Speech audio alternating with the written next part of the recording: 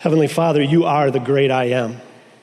You have told us that you are whoever we need you to be. And I know this morning, Lord, there are many here who need you in a special way. And because of that, you have sent your presence into this place. Jesus is right here with us right now this morning. You have heard our worship.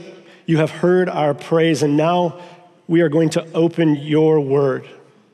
And we pray that you would speak to us. Lord, help me not to get in the way of what you have to say this morning. I pray that our ears would be open to hear what you have to say to us. And Lord, that it would make a change in our lives. A change in which we love you more and serve you in greater ways and trust you for everything. We pray all this in Jesus' name. Amen. 2 weeks ago, a man went up to the 32nd floor of the Mandalay Bay Hotel in Las Vegas. He had stockpiled guns in a room, and when he got into the room, he broke the window, and he began to randomly shoot at concert goers below. He killed 59 people and wounded hundreds of others. It's said to be the worst mass shooting in U.S. history. Over the past 2 weeks, I've been reading article after article, and each of the articles seem to ask the same question. Why? What were this man's motives? His brother was interviewed, and his brother made the statement that he never saw this coming. And a person that worked for the man said that this was not the man she knew. But this guy killed 59 people and wounded hundreds of others. Why? What's going on? For the last week or week and a half, there's been a powerful Hollywood producer that's been in the news. Not for the great movies that he's made, but for the allegations that a number of women have raised about him improperly using his power to sexually harass them. Why? What's happening? Or let's bring it a little closer to home. A married woman, a woman who's been married for a great period of time, arguably engaged in a difficult marriage, enters into a 2-year affair with another married man. When the affair comes to light, the husband responds in a Christ-like manner. He confesses all of his sins, wants to make things right, confesses his sins, confesses the things that he's done wrong, wants forgiveness for both of them and reconciliation. For the past number of months, the woman has been trying to decide between an adulterer and a man who is acting like Christ. How does this happen? One more. A 21-year-old student, bright, talented, gifted, kind, part of a loving family, is experiencing some struggles and decides to take his own life. Why? What is going on in these cases? And these are just a few of the cases, and these are just things that have happened in the last 2 weeks. What is going on in these cases and others like them? When we look at these cases and the severity of these cases, it seems like there's something more going on than just people making bad or evil decisions. There is something more going on. There is something more going on. You see, when we look at cases, situations like this, we look at what's going on, and we like to first think about the physical aspects of what is happening. We look at the empirical data and we think about what is it that we can see, what can we hear, what can we touch? And we use these senses to try to explain mass shootings, to try to explain power gone amok, to try to explain adultery, to try to explain suicide. We try to use our physical senses. We're comfortable trying to explain situations using the material world around us. But there's more going on. Because in addition to the physical world, there is a spiritual world that we live in. There is a spiritual realm that can best be referred to as the supernatural. So when we look at situations like the ones I've mentioned and others that you may be thinking about in your mind, we have to recognize that there is much, much more going on. That in addition to the physical explanations for what is happening all around us, there are also spiritual or supernatural explanations for mass shootings, powerful people abusing others, for adultery, and for suicide. You see, we need to understand that there is a conflict. There is a war that is going on right now as we speak, as we sit here in this place. There is a war that is taking place between the kingdom of God and the kingdom of Satan. This is no mere battle between mortal authorities. This is a battle between God and Satan, between good and evil, between light and darkness. And the conflict is going on right now. So take your Bibles and turn to Mark chapter 1, and let's look to see what Mark has to say about this conflict. This morning, we're going to be looking primarily at Mark chapter 1, verses 21 through 28. If you're following along in the Bible that the church provides, that's page 812. So far in Mark's gospel, we have been introduced to Jesus. Mark has declared that Jesus is the Savior of the world and the Son of God. John the Baptist has come announcing that Jesus would flood our lives with the Holy Spirit, that God's presence could be in each one of us. That's the good news. Jesus himself was baptized, and then he's led into the wilderness, into a conflict with Satan. Jesus then explains to everyone that the kingdom of God is near. Repent and believe and experience the good news for yourself and become part of his kingdom. Jesus then recruits some guys to help, to be part of this great adventure. Now we're going to see what Jesus can do. Look at Mark chapter 1, verses 21 through 28. They went to Capernaum, and when the Sabbath came, Jesus went into the synagogue and began to teach. The people were amazed at his teaching because he taught them as one who had authority, not as the teachers of the law. Just then, a man in their synagogue who was possessed by an impure spirit cried out, "What do you want with us, Jesus of Nazareth? Have you come to destroy us?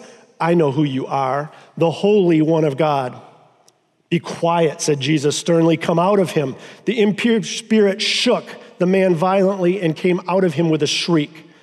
The people were all so amazed that they asked each other, "What is this? A new teaching and with authority. He even gives orders to impure spirits and they obey him." News about him spread quickly over the whole region of Galilee. That's quite a story. That is quite a remarkable story. Jesus goes in the synagogue in Capernaum to teach. He amazes the people. While he's teaching, an impure spirit speaks up. Possessing a man, he speaks up. Jesus tells the spirit to be quiet and leave. That's a great story. But this is more than just a story. We are meant to take this quite literally. We are meant to take this event quite literally and historically. This event actually happened. And Mark, or should I say God, has intentionally placed this account in this place at the beginning of Mark's gospel. This encounter with a man possessed by an impure spirit is the second conflict recorded in Mark's gospel. Any idea what the first conflict recorded in Mark's gospel was? Anyone? Yes. The first encounter, the first conflict recorded in Mark's gospel was Jesus' temptation with Satan in the wilderness. By starting his gospel with 2 episodes involving the supernatural, Mark leaves no doubt about what Jesus' mission is. This is a battle. This is a battle between the kingdom of God and the kingdom of Satan. Now let's look closely at what happened that day in Capernaum. Look at the scene. The scene begins tamely enough. Verse 21. They went to Capernaum, and when the Sabbath came, Jesus went into the synagogue and began to teach. Jesus and his disciples enter the synagogue. They enter this place of worship and teaching. It's in Capernaum. They enter on the Sabbath, and Jesus begins to teach. Now, typically, the teaching done in the synagogue is done by the rabbi that's assigned to the synagogue. But there are days when they have guest rabbis come and teach. And Jesus, for this day, is the guest rabbi who is teaching in the synagogue in Capernaum. Now let's look at what the people's response to Jesus' teaching is. Verse 22. The people were amazed at his teaching. The word amazed here means to be at a loss, to be knocked out of one's senses. It can also be to be stricken by a blow or to be dumbfounded. We would say kind of in our vernacular that they were blown away by Jesus' teaching. And this is a common thing that happens when Jesus shows up. When people encounter Jesus, they are often amazed. We're going to see it throughout the book of Mark. Look at these verses from Mark. Mark chapter 6, verse 2. Many who hear him were amazed. Mark 7:37, people were overwhelmed with amazement. Mark 10, the disciples were amazed at his words.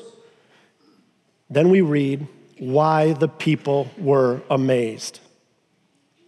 Because he taught them as one who had authority, not as the teachers of the law.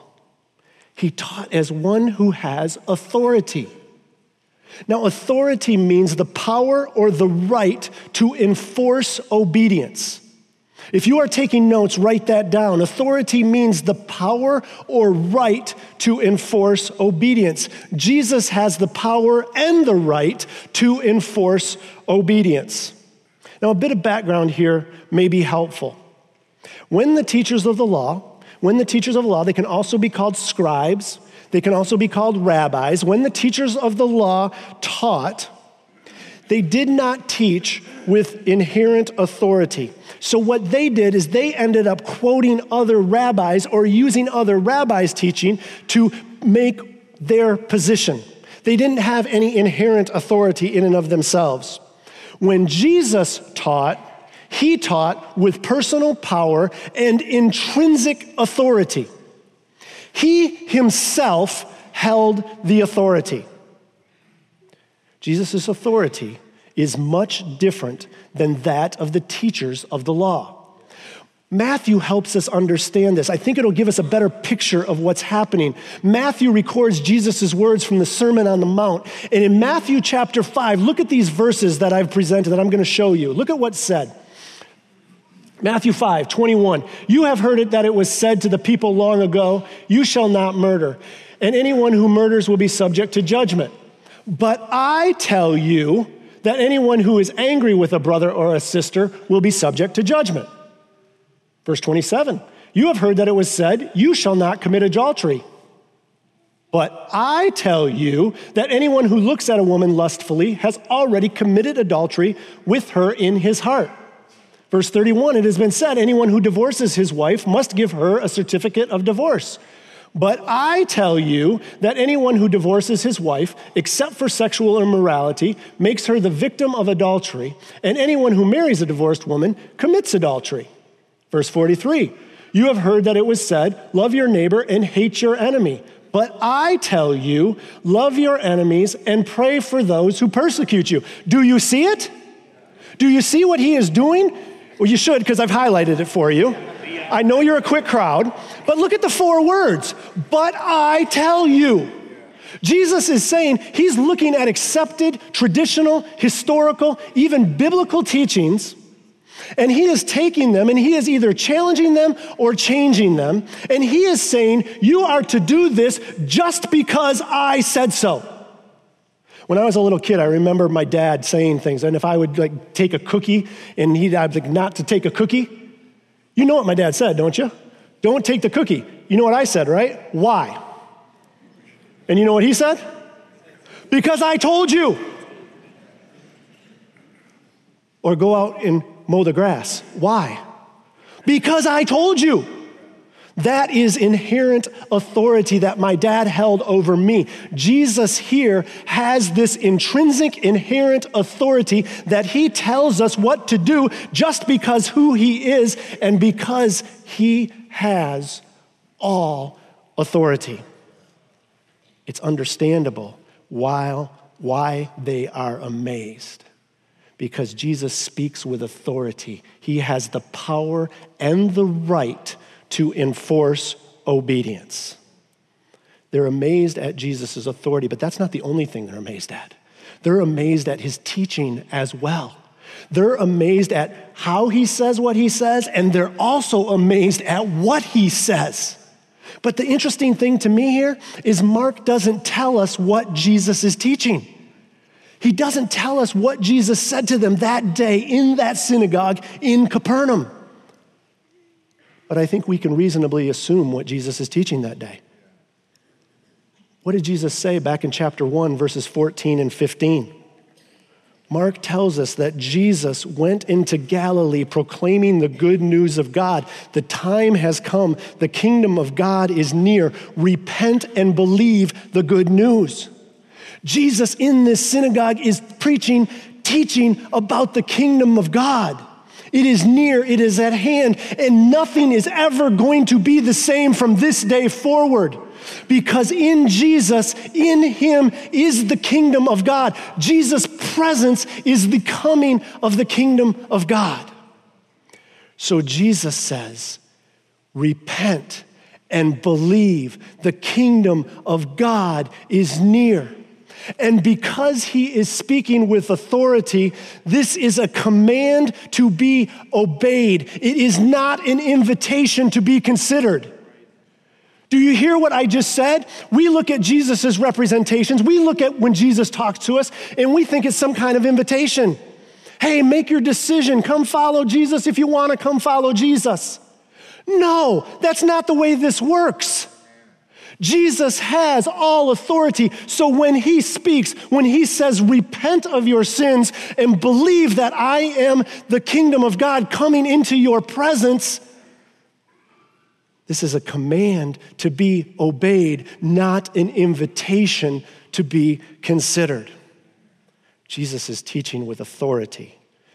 And this is amazing stuff. And these people are blown away. But then look what happens. This is crazy. Look at verse 23. Just then a man in the synagogue who was possessed by an impure spirit cried out. So as Jesus is teaching with authority, a man possessed by an impure spirit cries out. Now think about this. Up until this point, this guy is just sitting in the synagogue listening to what's going on. He's listening to what Jesus has to say. Nobody seems to notice him. There's nothing special about him. He doesn't seem to be angry. He's not frothing at the mouth. His head is not spinning around on his shoulders. He's just sitting in the place of worship with the rest of them. But when Jesus begins to speak, the impure spirit becomes really agitated and angry. Here we come to a moment. We come to a moment when we are allowed a glimpse of the spiritual world that is all very real. Remember what I said. This story is meant to be taken literally and historically. This really happened. And now we are given a glimpse into the supernatural. But many of us are uncomfortable with the supernatural. Many of us have difficulty believing it even exists. But here, we are touched, we are introduced to the supernatural. During the 18th century Enlightenment, rationalism became the primary mode of philosophy for the Western world. Rationalism holds that we can only know truth by what we can empirically discern. We have to look at the empirical data, and that data informs our truth. So without any empirical data, we are not able to know truth. So the world of the spirit world and the supernatural becomes very uncomfortable for us who are influenced by the Enlightenment. Thomas Jefferson, the third president of the United States, he was a rationalist and he was also a deist. He was so uncomfortable with the miracles of the Bible, he was so uncomfortable with the supernatural that he edited his Bible. He physically took out scissors and cut out the accounts of miracles in his Bible. As a result, he had a very thin Bible. Because the Bible is full of the supernatural. It is full of things of the spiritual realm. C.S. Lewis helps us understand this. Lewis is a theologian, he's an author, he's a philosopher, he's an educator. Look what Lewis writes. Do not attempt to water Christianity down. There must be no pretense that you can have it with the supernatural left out. So far as I can see, Christianity is precisely the one religion from which the miraculous cannot be separated. You must frankly argue for supernaturalism from the very outset.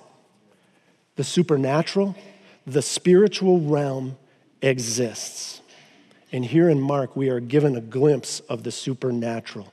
Two kingdoms in conflict, the kingdom of God versus the kingdom of Satan. Jesus is challenged by a spirit.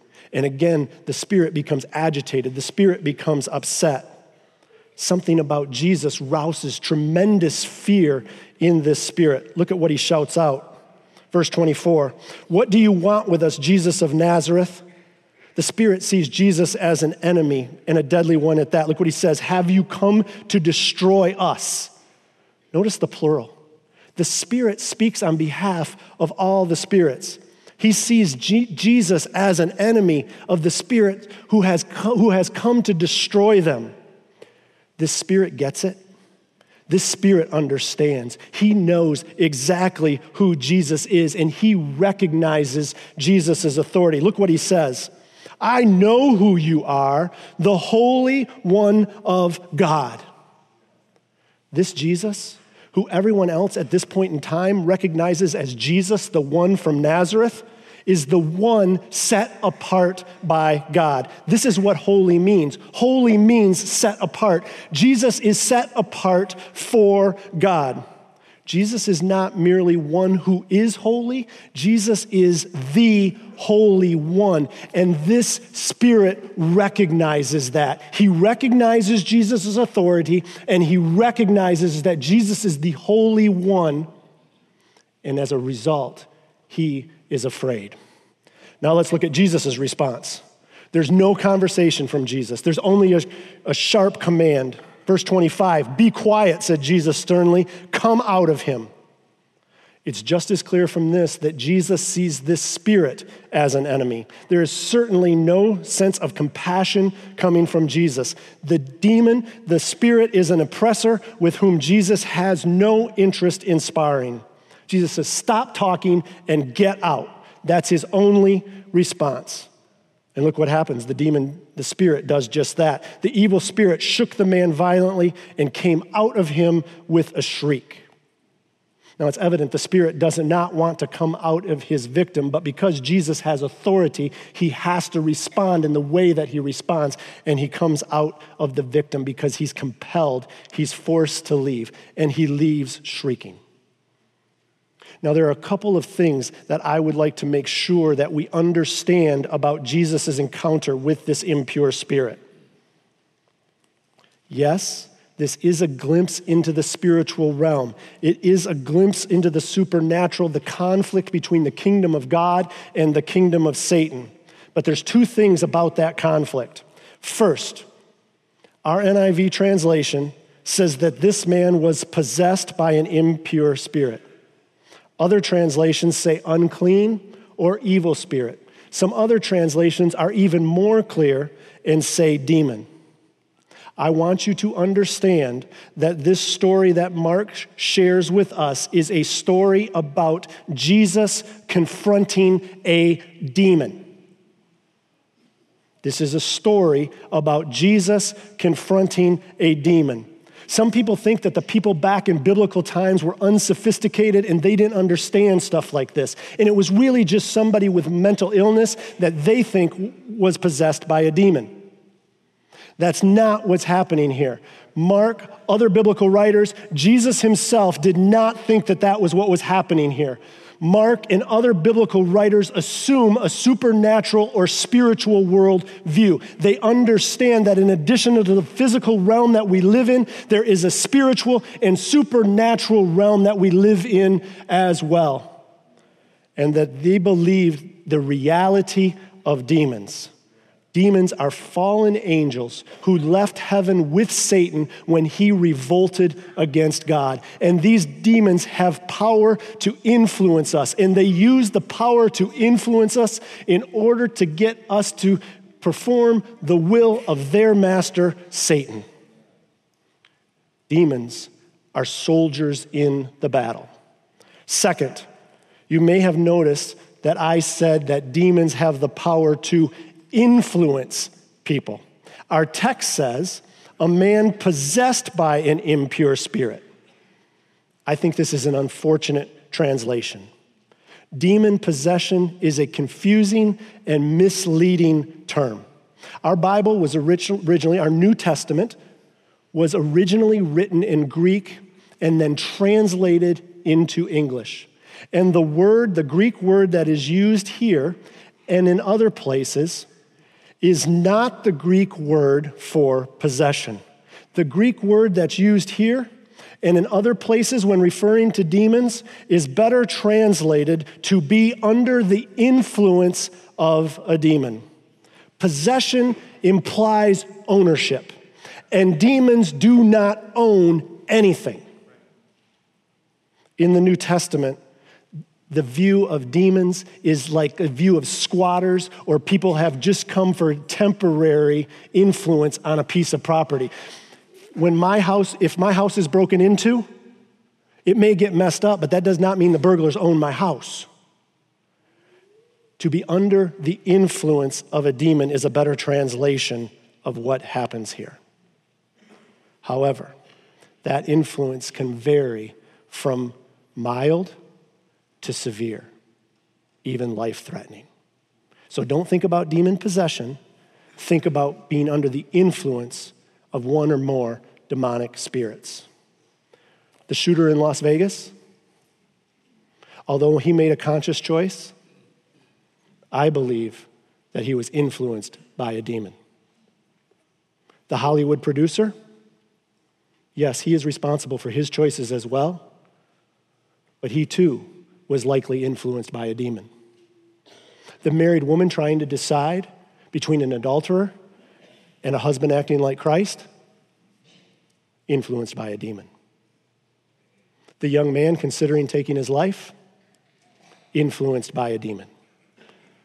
That's why Paul says to us in Ephesians, put on the full armor of God so that you can take your stand against the devil's schemes. For our struggle is not against flesh and blood, but against the rulers, against the authorities, against the powers of this dark world, and against the spiritual forces of evil in the heavenly realms. You see, Paul, just like all the other biblical writers, recognizes that we live in a supernatural world. And that supernatural world plays into everything that is happening around us. And our battle is not against flesh and blood. Our battle is against the spiritual forces of darkness. Back to the text. Let's see how the people respond to Jesus. And this will help us understand how we can properly respond to all of this. Look at verse 27. The people were all so amazed. You think so? I bet they were. We're told then in verse 29, news about him spread quickly over the whole region of Galilee. I would think this news would spread very quickly. No Instagram, no Twitter, no Snapchat necessary. This is the kind of news that's going to fly. But think about this. Think about what happens here. A demon speaks, an exorcism takes place, the demon obeys Jesus and leaves, shrieking out loud as he leaves, and the crowd expresses amazement over Jesus' teaching. Look what they say. After the exorcism, verse 27, what is this? A new teaching and with authority. Teaching.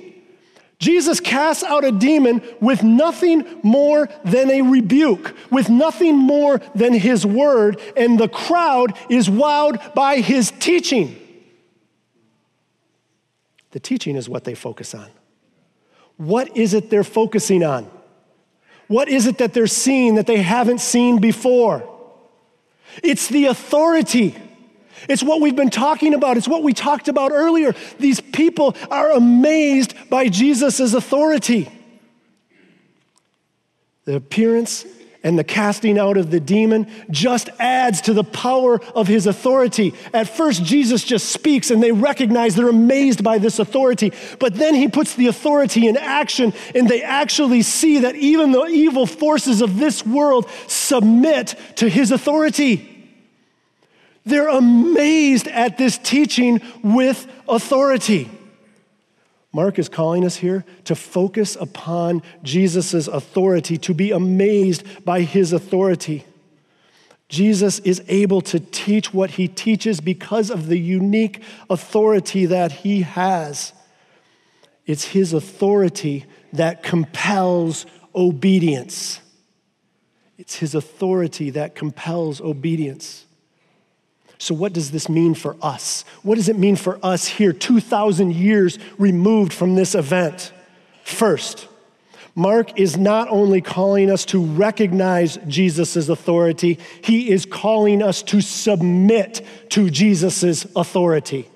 Did you hear me? Not only calling us to recognize that Jesus has the authority, he is calling us to submit to Jesus' authority. Authority is the power or right to enforce obedience, and Jesus has that power and that right to enforce obedience. When Jesus says jump, our response should be, how high? That is how we should respond to his authority. So what that means for you, if you are here this morning and you are not a Christian, you are not a follower of Jesus, what that means is when Jesus says, the kingdom of God is near, I am here, repent and believe, enter into the kingdom because you believe this good news, this is a command. It is not an invitation. Jesus is compelling you to obey him. Do you understand? It's a lot easier to reject an invitation than it is to deny authority. We can consider invitations, but to deny authority is a completely different matter. So if you are here this morning, Jesus is saying to you, the kingdom of God is near. Repent and believe and join the kingdom of God. Believe in Jesus. He is compelling you to obey. If you are here this morning and you are already a Christian, Jesus is calling you to submit to his authority. And what that means for those of us who are followers of Jesus, for those of us who are Christians, means that we have to obey Jesus and everything that Jesus says. So when Jesus says, love your neighbors and love your enemies, that is not a suggestion. That is a command. When he says, take care of the widow, take care of the orphan, take care of the poor, take care of the refugees, he expects us to obey what he is saying to us. When he says, do not murder or do not even think about murder, do not commit adultery, do not even lust after another woman or man. When he says, let your yes be yes and your no be no. When he says, do not gossip, he is not expecting us to think about this and wonder whether we should do this or not today. He is speaking with authority, and he expects us to submit to his authority and obey. Now, I know what some of you are thinking, because none of us like to submit to anyone, do we? Like down deep inside, Tom starts talking about submission, and I start to get really uncomfortable. What's he talking about, all this submission stuff? And you start to bristle. You start to bristle at submission.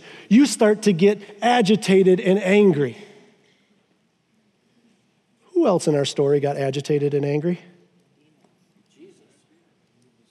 The evil spirit. So if you're agitated and angry as I'm talking about authority, I wonder who's whispering in your ear. But here's the good thing. Here's the good news about authority. You see, when we think about authority, we tend to think about authority limiting us, confining us, condemning us. That is not Jesus' intent. Jesus did not come to limit us, to confine us, or to condemn us. Jesus came to set us free from the bondage of sin so that we can join his kingdom and experience freedom and life. Amen. When you submit to Jesus' authority, you deny the kingdom of Satan, you deny its power in your life. You join the kingdom of God, and instead of experiencing bondage, you experience life and freedom. We should be running towards Jesus' authority. Number one, recognize that Jesus has authority and that we are to submit to that authority. Number two, do not give Satan an open door. Do not allow yourself to be influenced by Satan. Paul says in Ephesians chapter 4, verse 27, do not give Satan a foothold in your life. Do not give him an opportunity. You see, all of us are part of one kingdom or the other. You're either part of the kingdom of God or you're part of the kingdom of Satan. But in each and every case, Satan is trying to gain a foothold in your life because he wants to influence you. So that means you stay away from Ouija boards. You stay away from witchcraft. You stay away from astrology. You do not watch the Hollywood Medium on the E! Network. We think these are silly things. These aren't silly things. Don't be naive. Satan wants to influence you so that he can destroy you. Do not allow Satan to have a foothold. And these are not just things in matters of the occult. There are other things in our lives. Do not let sin go. Do not live in unconfessed sin because this is giving Satan a foothold in your life. The pride that you are dealing with. Stop focusing so much on yourself. It's a sin, and it is giving Satan a foothold. Do not commit adultery. Do not sleep around. Do not have sex with anyone before marriage. Stop watching the porn. Stop engaging in lies and deceit. All of these things are giving Satan a foothold in your life. If you are into excessive alcohol, if you are into the weed, if you are into mind-altering drugs, I am telling you, you are opening up your mind to Satan's influence in your life. Don't do it. Don't give him the opportunity to influence you in that way. He wants to destroy you. Which leads us to our third application. What does it mean if then we are influenced or in this realm of being influenced or possibly influenced? What's the solution? The answer is encountering Jesus. Encounter Jesus. This man that was possessed, that was influenced by the Spirit in the synagogue in Capernaum, he is sitting in the synagogue with hundreds of other people who are there to worship and to listen to the teaching, and nobody recognizes it until he actually speaks. You see, being in church is not enough. Being in church is not enough unless that church is facilitating you encountering Jesus. That is why we pray often, Lord Jesus, please be present in this place. Because when Jesus is present, his presence counters the evil influence of Satan.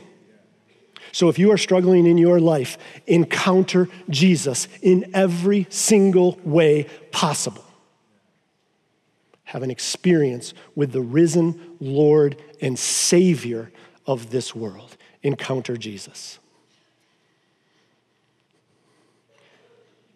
The man who shot all those people in Las Vegas, I don't think he grew up dreaming about killing 59 people. But one day, he gave Satan a foothold, and he was eventually influenced by Satan. The Hollywood producer, who starts life wanting to harass and abuse people, but he gave Satan a foothold, and he was eventually influenced.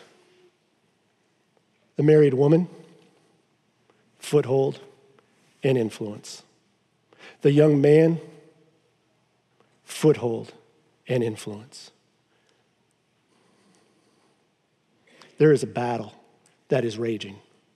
It is a battle between good and evil. It is a battle between light and dark. It is a battle between God and Satan. It is a battle between the kingdom of God and the kingdom of Satan. And each one of us are in the battle, and each one of us have to make a choice on which side we are going to be a part. You can't opt out of the decision. And here's what you may be thinking. You may be thinking, I don't like this battle. I don't like that it's going on. Why doesn't Jesus just end the battle? Maybe he's not powerful enough. Maybe he doesn't have enough authority, or maybe he's just slow. Nope. That is not it. Because he is going to end this battle. And he is going to end it with a word. With a word, this battle is going to end. But right now, he is patient. He is patient. Because when he speaks that word, everyone who is part of the kingdom of Satan will be destroyed. Everyone. So I am asking you this morning, I am begging you this morning, choose the right kingdom. Choose to be on God's side, because it is the side that wins. And not only that, when you do, you get freedom and life. Let's pray. Lord, I thank you for this time that we've had together. I thank you for each one of these people. And Lord, I thank you most of all for your presence in this word that you have given to us. It is sharper than any two-edged sword. It is living and active. In and through it, we can know and experience Jesus in our lives. So Lord, we pray for Jesus' presence in our lives here in this sanctuary. And as we go from this place, Lord, help us to encounter Jesus. Help us to not give Satan a foothold and to always choose freedom and life.